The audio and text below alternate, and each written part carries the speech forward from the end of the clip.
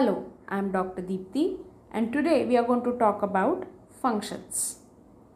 Now imagine that it's a very cold night and there's bonfire. Now if you want to get warmth from the bonfire, where will you like to sit? Close to the bonfire or at a distance much farther? Well, obviously close to the bonfire. Why is that? Because the temperature is going to change as you go at a larger and larger distance from the bonfire. In other words, temperature is the function of a distance. So there is some relationship, right? Now, if I have to give you a mathematical example, let me give you example of volume of a sphere. It is given as 4 by 3 pi r cube, where r is the radius. Now if you change the radius, volume is going to change automatically. Or in other words, if you increase the radius, volume will increase. If you decrease the radius, volume will decrease. So in simple words, volume of a sphere depends on the radius of the sphere, or volume of a sphere is function of radius of the sphere.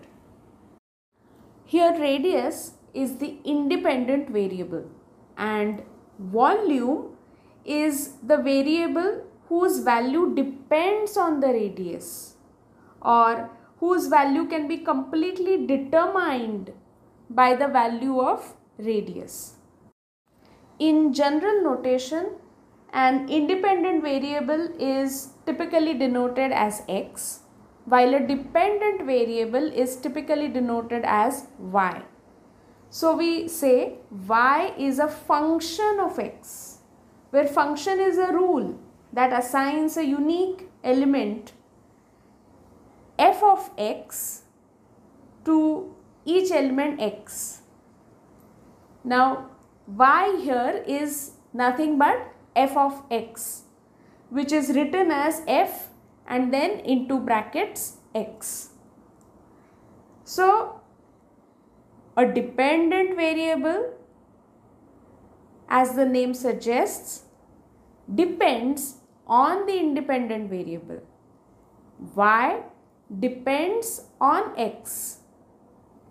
In the previous example, volume depends on the radius.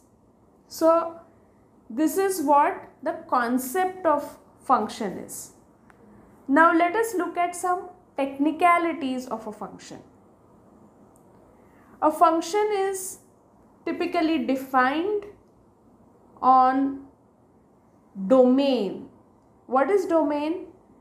Domain is set of all the possible input values, and the set of all the values of f of x corresponding to every x from the domain is called range of a function. When the range of a function is a set of real numbers, we call it a real valued function. Let us take one example. Let f of x be the function x square. Now can you tell what would be the domain and range for this function? Well, domain represents all the values taken by x, and it could be any value between minus infinity to plus infinity. But what will be the range? We know that square of any real number is a non-negative number. So the range will consist only of all the non-negative real numbers. So the range is going to be from 0 to infinity. Now in this manner, you can have a variety of functions and each of them is going to have its own domain and range.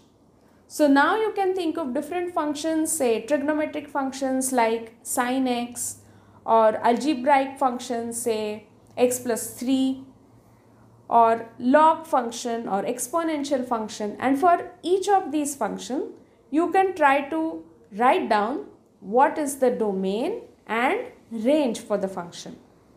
So in order to revise, we learnt about functions.